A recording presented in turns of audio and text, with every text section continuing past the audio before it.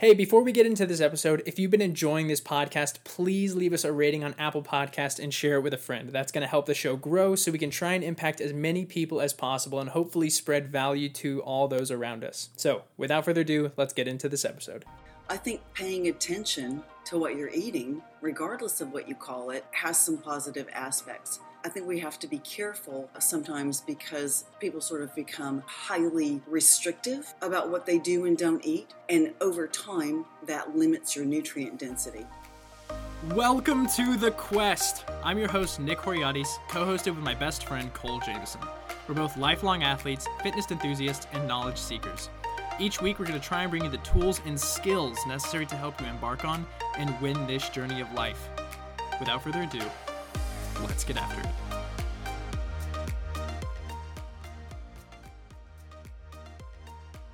Buddha once said, "To keep the body healthy is a duty. Otherwise, we shall not be able to keep our mind strong and clear." Welcome back, everyone, to another episode of The Quest. If this is your first time joining, welcome to the community. We are so glad to have you and cannot wait to hear what you think of the show. The Quest is where young adults discover the skills needed to achieve their version of success. This week's guest is Certified Nutrition Specialist Kimberly Young. Kimberly is a board-certified nutrition specialist who has a private practice in Dallas, Texas. Kimberly's approach to nutrition is very focused on dietary and lifestyle modifications with a primary focus on getting your nutrients from whole foods. She uses a variety of diagnostic tools to evaluate her clients' unique needs and customize results-oriented programs based on their clients' goals. If you find this episode helpful, share it with a friend, talk about some of your favorite parts, and share the benefit that you get from it. If you've been enjoying The Quest, or if this is your first time joining, make sure you subscribe and follow our show to get the latest updates and any episode notifications. You can follow our show on Instagram at The Quest Podcast to stay up to date with everything we're doing here at The Quest, and you can find that link in the podcast description. Throughout this episode, we dive into how to overcome the epidemic of obesity, even if you are predisposed to being obese. How the science around nutrition has evolved over time, one of the most inflammatory substances you can consume, and what you need to know to avoid it. A simple guide to knowing which foods are more likely to be healthier for you, and what you should avoid when picking foods. The pros and cons of fad diets, and what to know before you start one. What yo-yo dieting is, why you may be doing it but don't realize it, and the long-term consequences it can have. Tips on how to have a long-term healthy and consistent diet, and the 3 biggest mistakes people make when starting a diet and how you can avoid them. Guys, I can't wait for you to hear this episode, so let's get into it. So Kimberly, thank you so much for joining us today. I'm super excited for this entire conversation because nutrition is one of those fields of study that there's a lot of competing interests and a lot of conflicting data and information that goes into it, especially this day and age where we have technology and Instagram is where people get most of their nutrition advice from. And it kind of leads to this scenario where you have dogmatic groups on every side of nutrition, whether you are 100% keto or you're carnivore or you're vegan or you're fill in the blank. Nutrition has become this very complicated topic where people feel like there's a lot of information out there. It's just kind of hard to wade through it all. And so having you on the show, I think, is going to provide a lot of clarity to that, especially with how you approach nutrition and how you approach nutrition with your clients and your consulting practice. So thank you so much for joining us. And if you want to give our audience a quick background of how you got into nutrition and dietetics and kind of your why behind starting this consulting. Let's see, I got into nutrition a really long time ago. I was in the environmental business for many years, where I learned a lot about farming and conventional and organic processes, the way that people raised their vegetables and cattle and some things like that. So I was kind of always into nutrition. Food and its effect on your body and your long-term health has always been very interesting to me. And I don't think it's 100% you are what you eat, but I do think that what you put in your mouth affects you digestively, physically, mentally, and emotionally. And so kind of figuring out what's best for each unique person has always been very intriguing to me.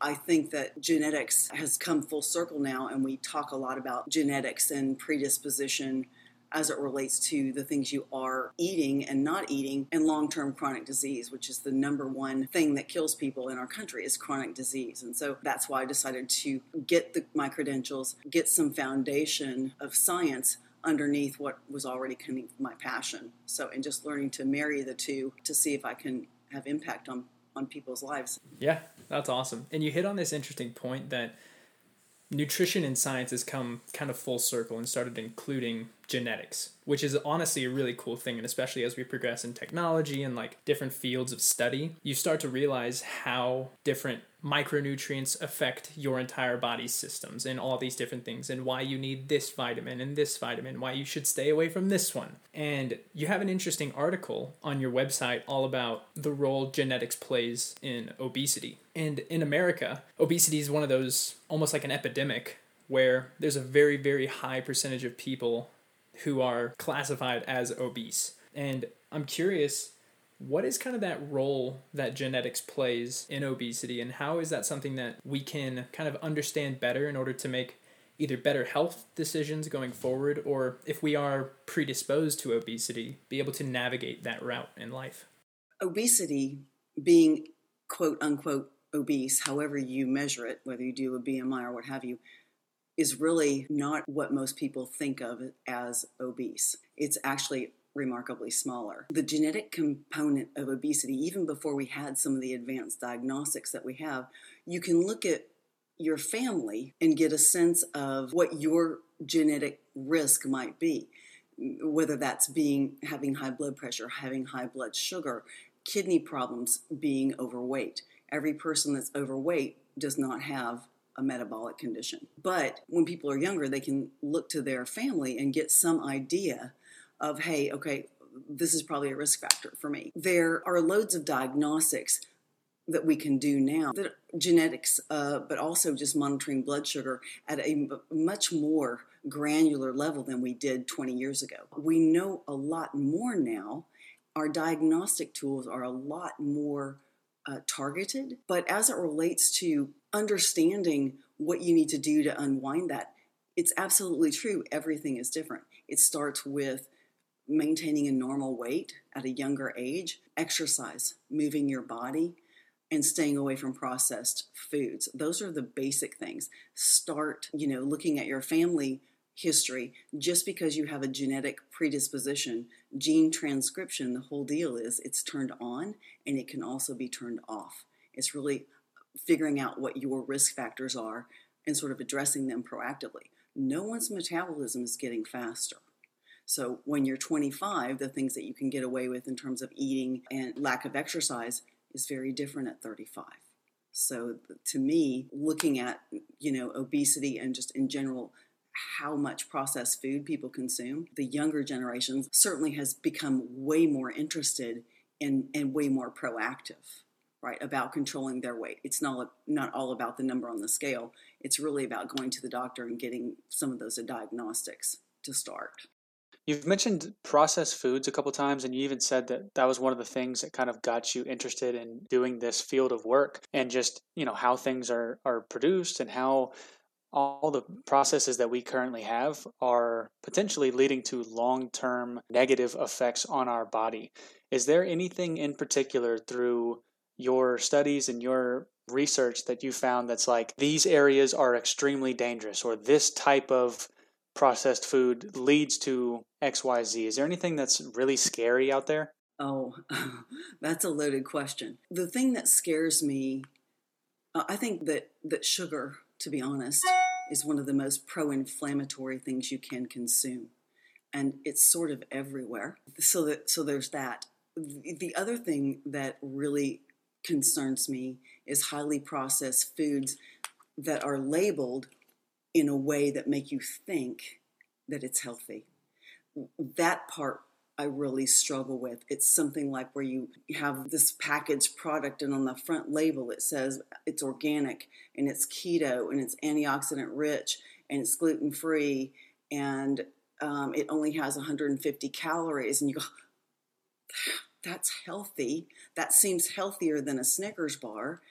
But then you read the ingredients label and it's got 20 ingredients. The first 10, yeah, okay, I know what those are. The next 10 are like, what? They're highly chemical formulations.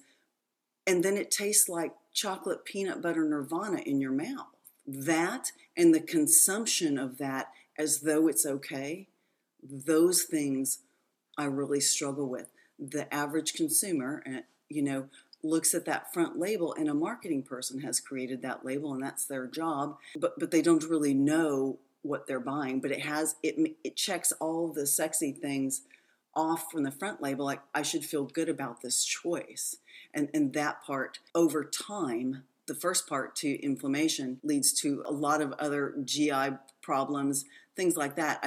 Over time, nutrient depletion, there's so many things that are highly processed. I push my clients hard away from anything that's highly processed. Even if it's got all the right bells and whistles, I want them to kind of understand what they're eating. Yeah, absolutely. And that's one of those things that until you hear it from someone like yourself, or you hear about it somewhere else, you don't necessarily know that, oh, but it says it's supposed to be healthy for me. But then, like you said, you look at those ingredients and you're like, what is this, Latin? I don't understand any of these words on here. So with the idea of trying to be a little bit more informed about nutrition and trying to pick more holistic, less processed foods, what are some of those things that on the ingredients list that we should be really aware of, that are either, as soon as we read this, we should completely avoid this? Or what are some of the things in terms of like how many ingredients should there be in something in order for it to classify as highly processed? It's a good question. I tell my clients, every client gets a clean pantry suggestion list. It's not for them to go and freak out and throw everything that they've got away. But I tell them, if there's more than 5 ingredients, right, you read those ingredients. If they make sense, like they're riboflavin or food coloring or what have you, if there's more than 5 ingredients and you have to Google what they are, it's probably really highly processed. Back to my other comment about something that has all the right bells and whistles on the front label, you look at the back and it's got a load of ingredients, but it's got 0 sugar. It's got 0 sugar, and it tastes like chocolate peanut butter nirvana in your mouth. Something's up with that. One step further, as it relates to things that are highly processed, there's a lot of vegan foods that are labeled vegan, and there's different brands, but they look and taste just like a burger that you might get from a restaurant. That's not normal for a plant-based food to taste like the burger that comes from a restaurant. Some of those things can, again, be highly processed. And it is a professional opinion. All of the ingredients might be perfectly safe, but when you get them in combination and you introduce them into this, this sort of human engine, we don't really know from person to person how those nutrients are going to be received and absorbed. And it's just not the same across the board. And as it relates to any kind of processed food, I want them to eat as close to the earth as possible. If there's more than 5 ingredients and you don't recognize what they are, or I have to Google them, then I think that's a no. Just generally. Once a week or at an event might be one thing, but generally no. Yeah. And I really love that too, because it's one of those things that having that number in mind of if it's more than 5 ingredients, then I actually have to look at this stuff thoroughly. I think that's really actionable advice. And that's something that's super simple that you can essentially apply in any situation you're in. You don't necessarily have to know where this was processed at. But if you can kind of get a gut check feeling on those 5 ingredients, I think it's like setting yourself up for an easily to implement successful playbook when it comes to nutrition. And that's kind of one of those things where as you get more and more into learning about nutrition, hearing about all these different types of diets and all these stuff, it can kind of become really, really complex. And so when it comes to those types of diets, and I guess with the increased popularity of social media and promoting different types of diets, do you think there are certain fad diets, whether it's a keto, vegan, carnivore, fill in the blank, that people should probably stay away from? Or do each of those different diets have a certain place when it comes to people's nutrition and overall health? I think all of the different variations have some positive aspects. I think paying attention to what you're eating, regardless of what you call it, has some positive aspects. I think we have to be careful sometimes because people sort of become highly restrictive about what they do and don't eat. And over time, that limits your nutrient density. It isn't all about the scale. You can be a really thin person who is very undernourished. So to me, they all have their benefits. But ultimately, I always want every person to choose something that they can really do and be sustainable with, but not be so hyper focused on it that they start eliminating nutrient density within their diet.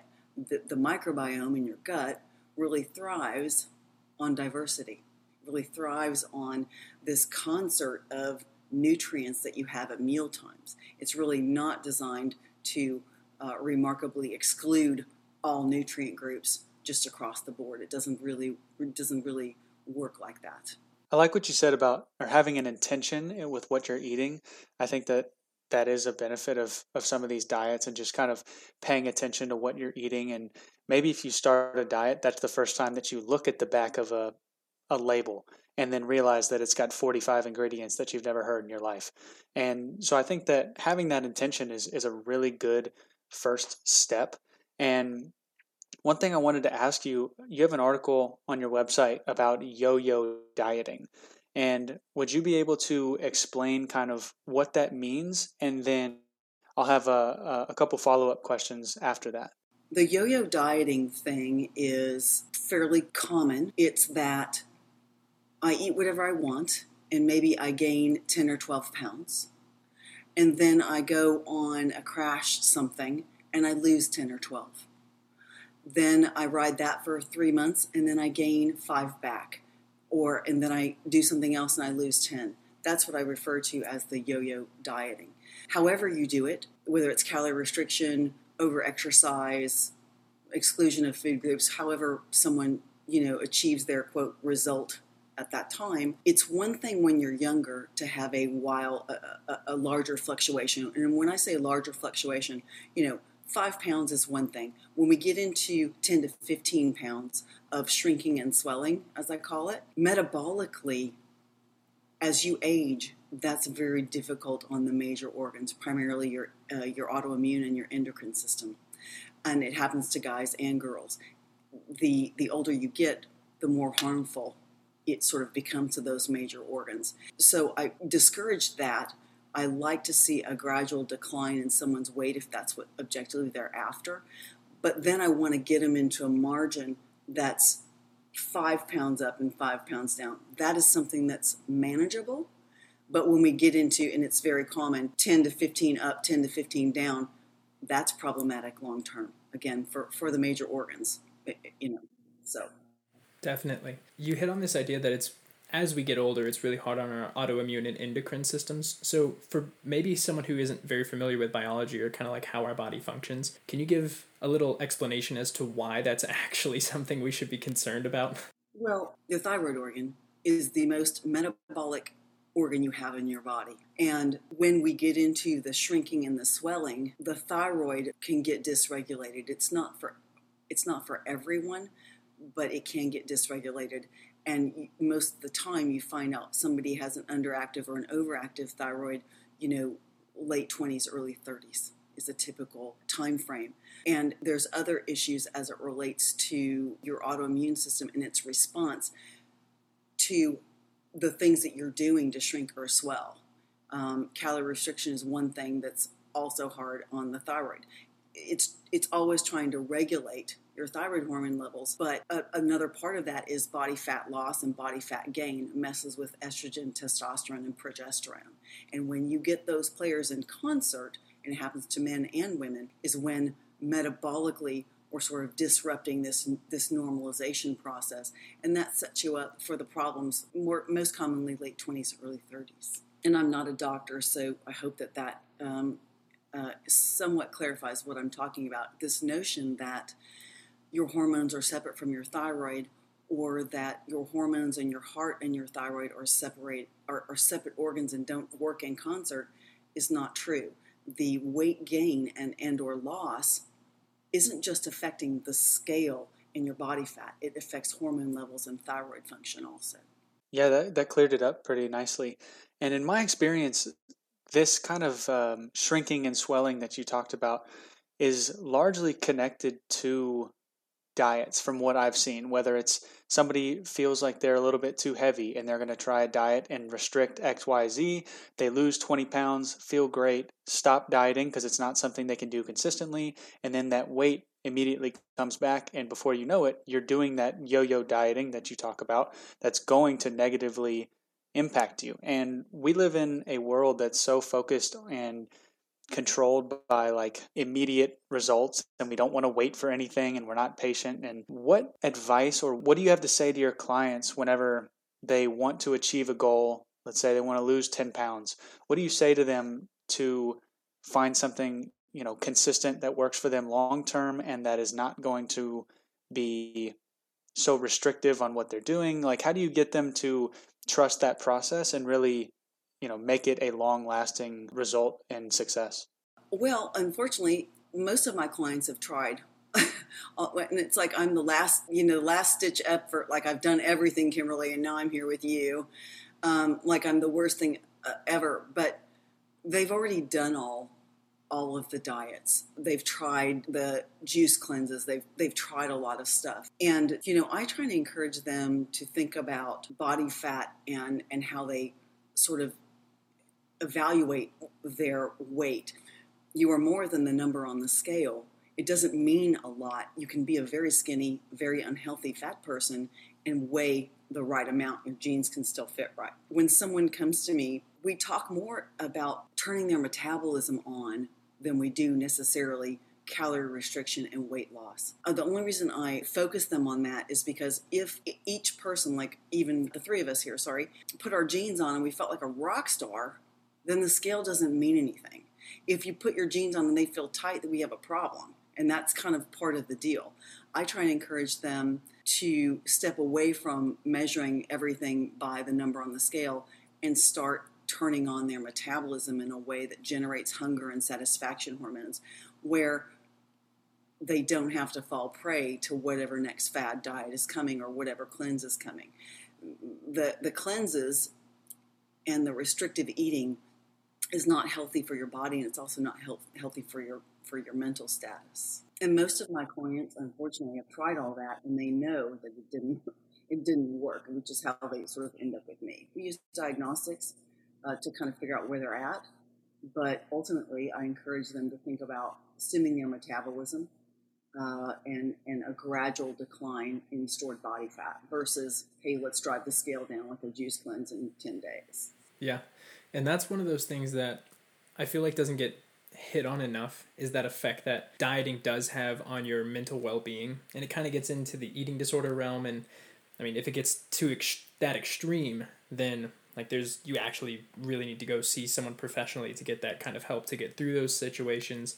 And it can really take a toll not only on you and your body, but also on those around you. And I'm curious, in order to avoid, or at least try and prevent falling into something as extreme as an eating disorder because you took this really bombastic approach to dieting, what do you think are the 3 most common mistakes people make when either starting a new diet or starting a diet for the wrong reasons?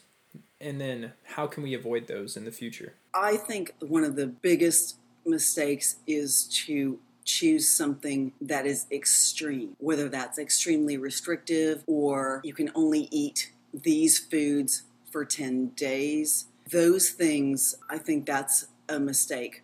Listening to the crowd about how to do it is also, in my opinion, a mistake. I think if you're going to think about even losing 10 pounds, doesn't matter how old you are, anything, 10 is a modest number.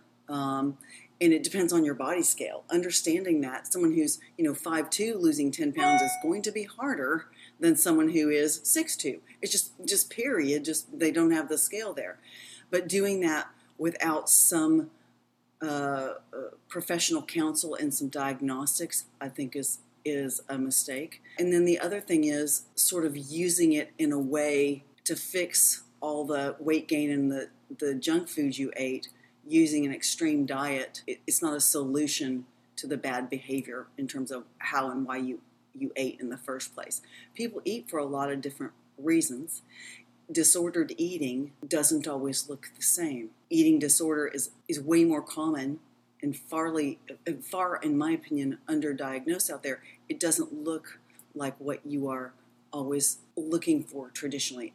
That's been my experience. We all eat for different reasons. Understanding those reasons and exploring them in a safe space, whether it's with me or someone else, is the first step for sure.